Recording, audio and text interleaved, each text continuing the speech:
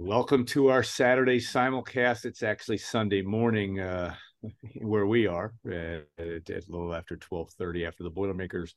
For Purdue fans, disappointing 35-20 loss to Syracuse. We're going to talk about some numbers that you just can't have and win football games. 7 fumbles, 3 lost, over 100 yards in penalties.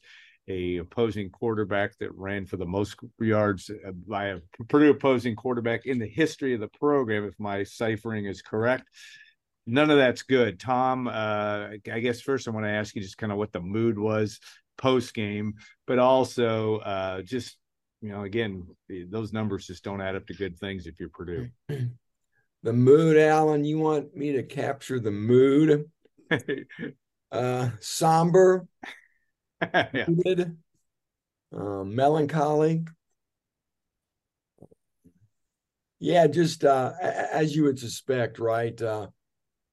This game just never really felt like it was on course for Purdue. And I would agree. And I feel silly now, wondering why Vegas made Syracuse a 2.5-point favorite. Yeah, me too. They took care of business. Just that drive in the first half, guys, when they got to the 5-yard line, 4th and 1, they could have kicked a field goal, tried a short field goal. They went for it. Card gets stuck, fumbles the ball. And that sort of seemed to be a portent of things to come and set the tone for what we saw all night, right? You talked about it off the top, Alan, the turnovers. 4 turnovers. The penalties, guys, 11 penalties for 127 yards. This is a Purdue team that had no turnovers coming into the game. They certainly made up for it tonight, right? And 7 fumbles, man. It's sort of like those Oklahoma teams that ran the wishbone on the Barry Switzer times, But my gosh, I mean, you can sound the alarm on a lot of different things tonight. The wheels came off, and now what? Now what? But we can get into that a little bit later. But yeah, just overall, just disappointing. There's no other way you can really capsulize this or sum it in any other way than to say disappointing. Just about in every facet, guys, right down to a missed extra point that made it 28-20 instead of 28-21. On and on, a win on a night that was certainly disappointing, like I said, on many fronts. Yeah, the attention to detail, which at least on the surface in the first 2 weeks, Mike, was good because Purdue didn't turn the ball over. They didn't have an abundance of penalties. Quarterback did get sacked last week, but it seemed like that was a situation where you have that, and all those factors just don't make it work well. No, they don't. And I would add to Tom's comment about the room.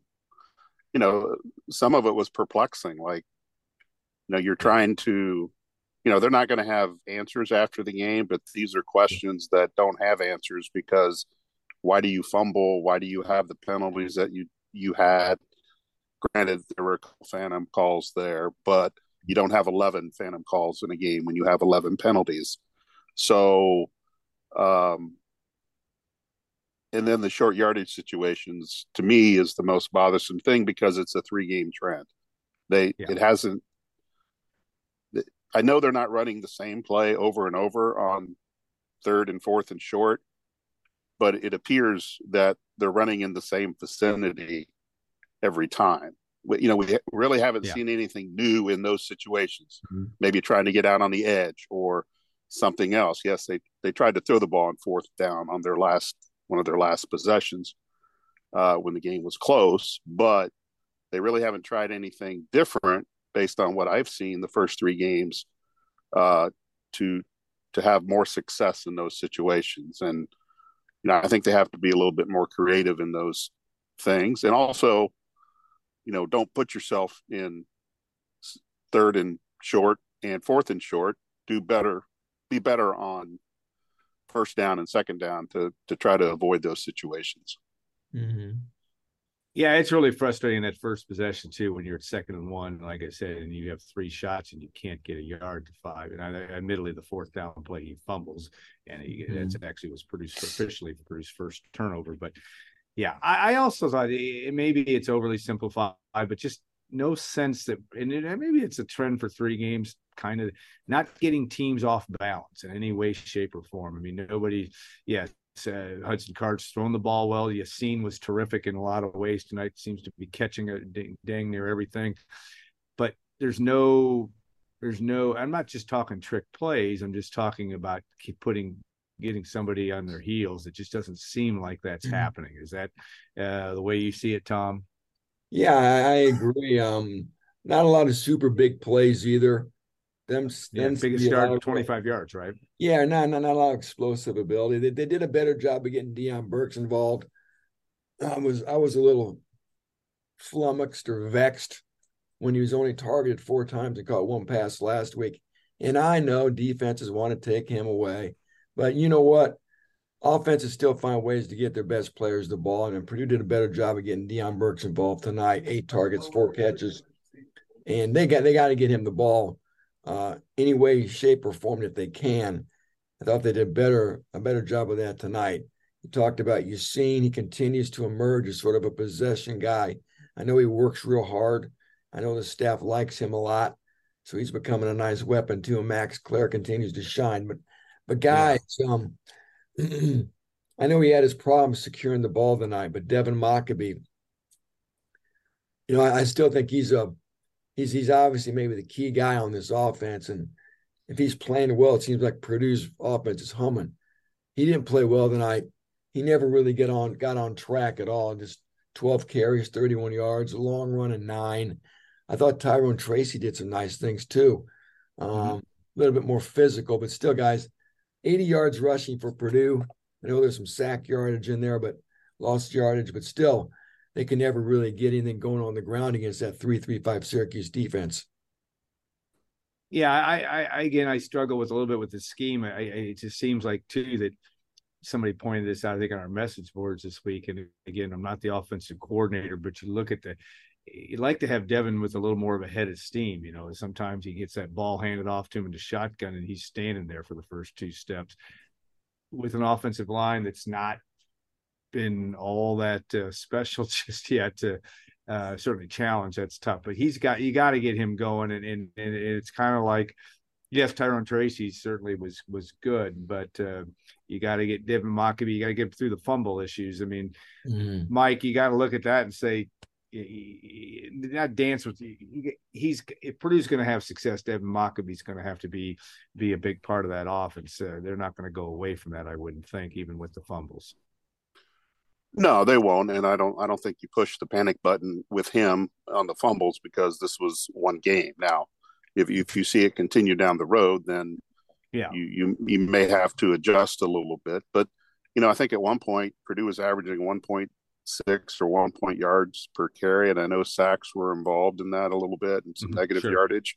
But that's Purdue needs more production out of its running game, whether it's Mockabee, whether it's Tracy, whether it's Dylan Downing, or maybe even more importantly, Hudson Card. There were probably a couple times tonight where he should have kept it and allow him to help in that running game. I know he scored on the touchdown on the run, but I think that might have been more of a scramble play than anything else. So they need to get their rushing yardage from a lot of different people.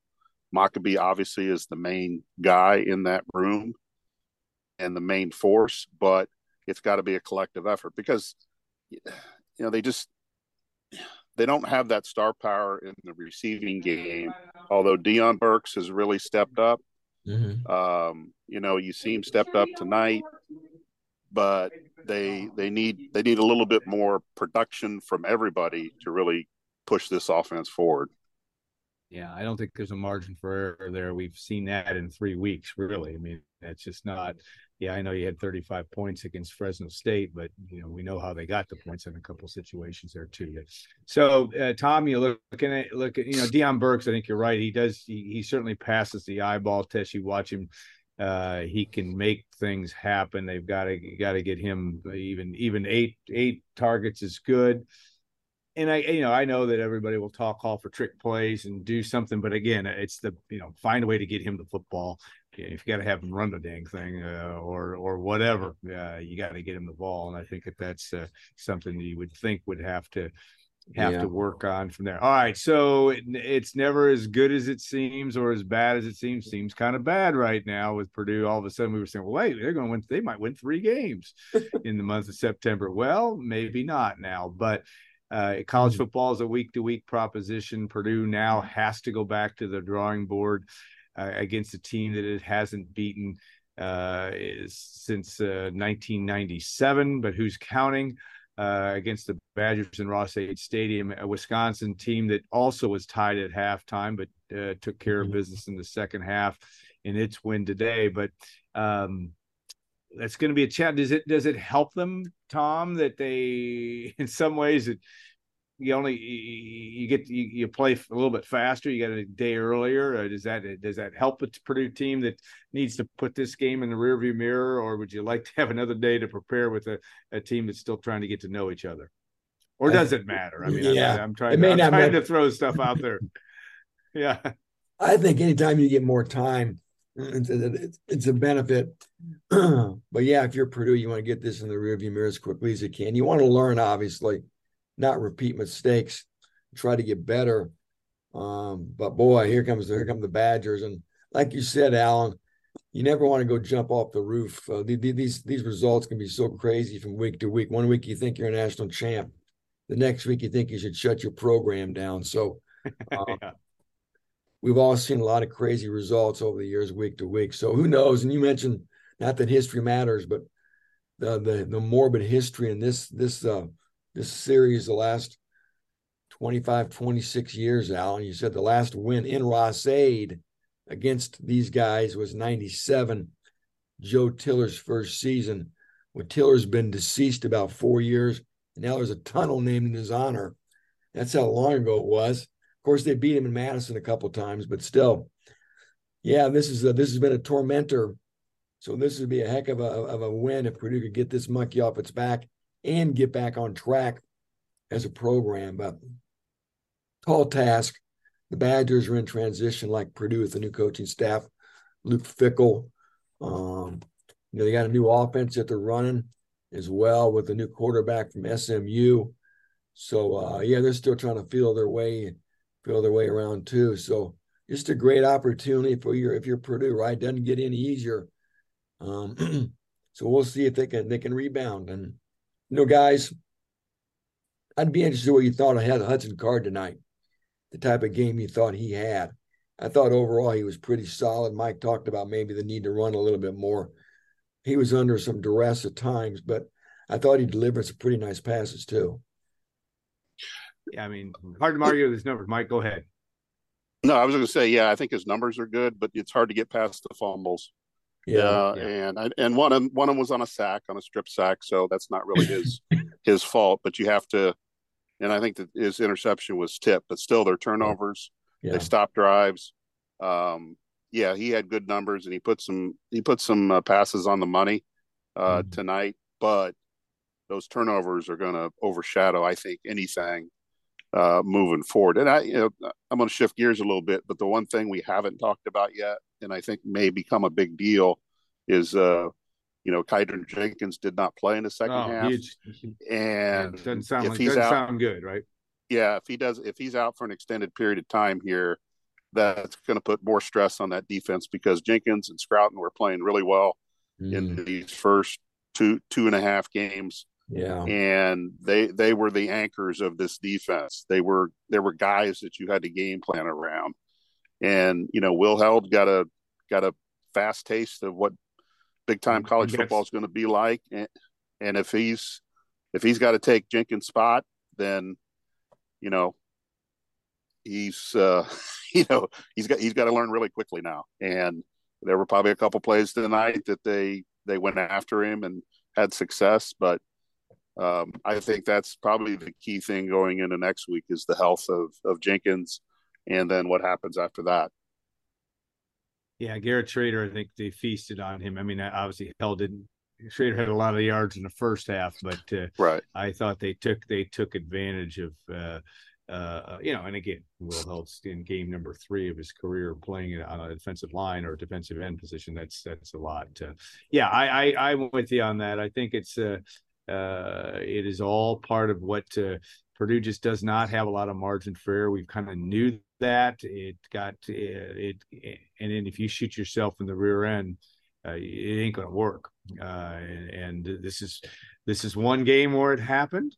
It doesn't have to be that way next week. They didn't do it in the first 2 games in terms of turnovers, but yeah, I thought, you look at Card's turnovers, obviously the fumble on the 4th down, going back and looking, I have to watch it again. I didn't really, the Tracy fumble, the fumble when it looked like Tracy kind of may have knocked the ball again, but he didn't handle the ball off the snap. So it was the problem from the get-go.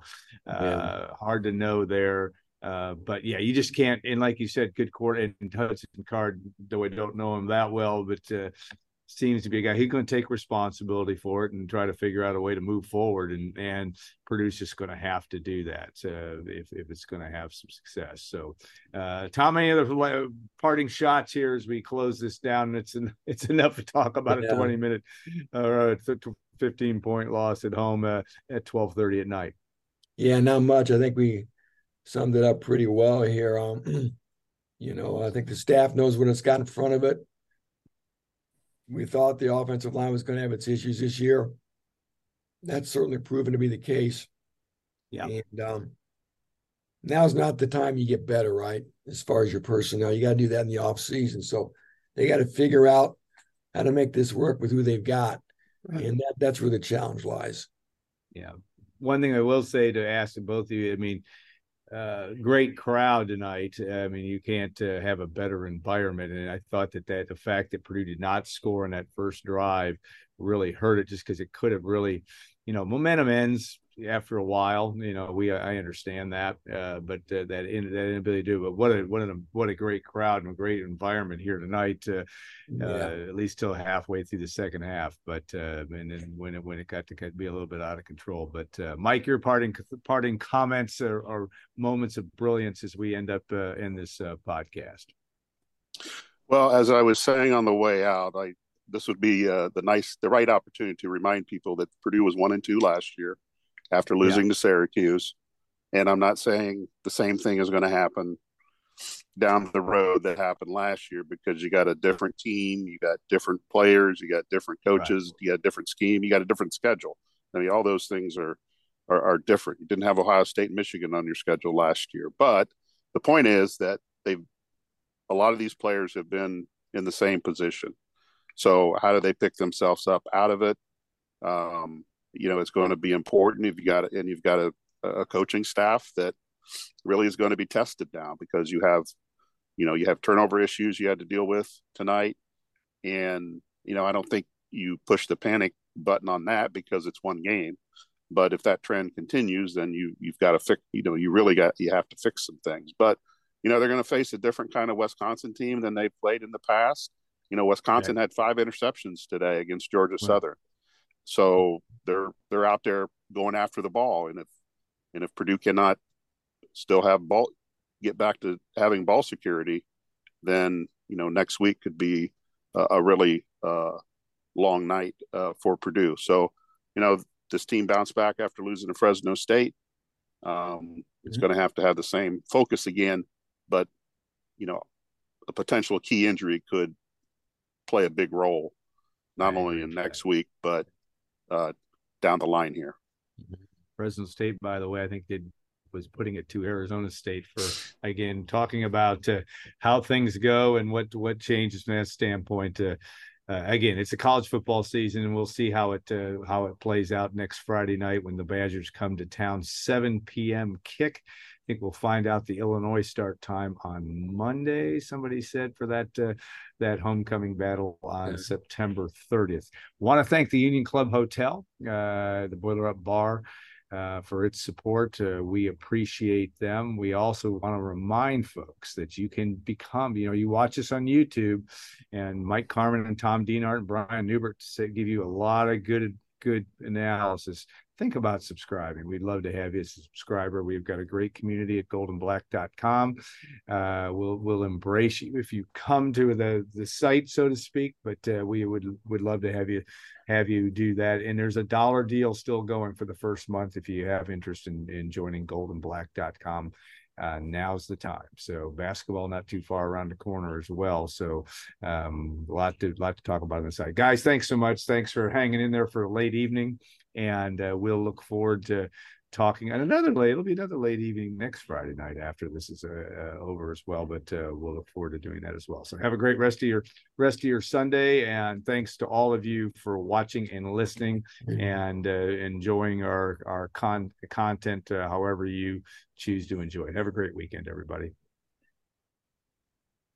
Hey guys, it is Ryan. I'm not sure if you know this about me, but I'm a bit of a fun fanatic when I can. I like to work, but I like fun too. It's a thing. And now the truth is out there. I can tell you about my favorite place to have fun. Chumba Casino. They have hundreds of social casino style games to choose from with new games released each week. You can play for free anytime, anywhere. And each day brings a new chance to collect daily bonuses. So join me in the fun. Sign up now at ChumbaCasino.com. No purchase necessary. VGW Group. Void where prohibited by law. See terms and conditions. 18+.